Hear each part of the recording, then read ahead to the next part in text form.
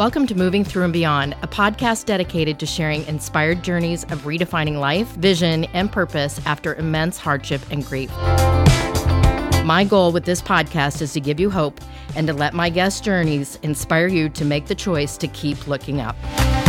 I'm your host, Carrie Conley.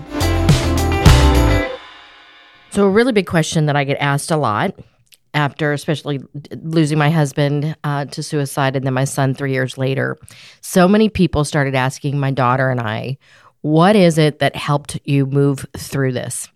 And I've started interviewing some people on the podcast that have also lost family members and how they move through their own grief. And it's interesting that in every conversation, we bring up the idea of what to say and what not to say to somebody who's grieving.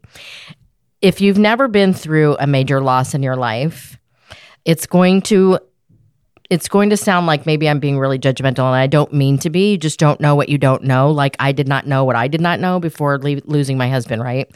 So I just want you to take this as just tips from somebody who's been through grief, still going through grief, and what helped me and what didn't help me. So in the beginning, at the initial shock of it all, a lot of people wanted to be so close to me and my kids when we lost my husband specifically.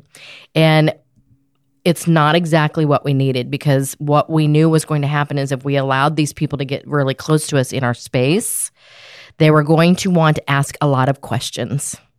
And that's the first thing I'm going to tell you is that, especially if they are in the initial shock of their grieving, it is not the time to start asking questions.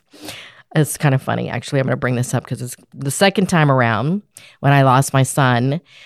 I had one of my very, very good friends move into the house with us, and I lovingly called her the gatekeeper. She was the person that would field me from everybody that was standing in the stupid question line and make sure that they didn't get anywhere near me. Again, no judgment. I'm not saying people are stupid. I'm just saying people say things that they don't realize because they don't know what they don't know. So don't ask a lot of questions. They're literally just trying to breathe one moment at a time. I also think it's really in your best interest to not try and say things to them that you would want other people to say to you that would help you. Because a lot of times when you aren't moving through that grief with them, what you're wanting to do is do whatever you think would help you. And a lot of times what helps other people are not the things that would help me or my daughter or anybody else. So I think it's important to just be aware of what you're trying to project onto them. I will tell you the best question of all that I got. When we lost my son 2 weeks later, my daughter and I went to an event, and there was a lot of people in the room. And lovingly, most of them were really good about just smiling at us and blowing us a kiss or whatever. They knew not to try and hug us, most of them.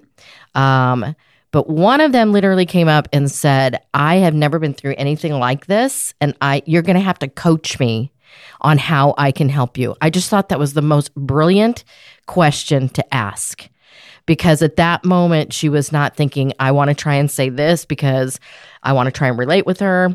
I think a lot of times people will say things like, I know how you're feeling. I've been through this. I just lost somebody 2 months ago. Every loss is a different loss, and every single person grieves in a different way. And so for her to literally pause and ask that question just made me feel very respected. It made me feel very safe with her, that I knew that she wasn't going to sit me down and start asking me a lot of questions or try and give me a whole lot of advice that I wasn't going to listen to. She just truly wanted to know, how can I help you? And in what way would you like me to help you? If you found this episode inspiring or helpful, please share it with a friend or a family member. In order to be successful on this mission, I can't do it alone. Connect with me at www.carrieconley.com, and don't forget to sign up for my weekly Do It On Purpose newsletter. Let's build this life-giving vision movement together to end this epidemic, save lives, and create purpose.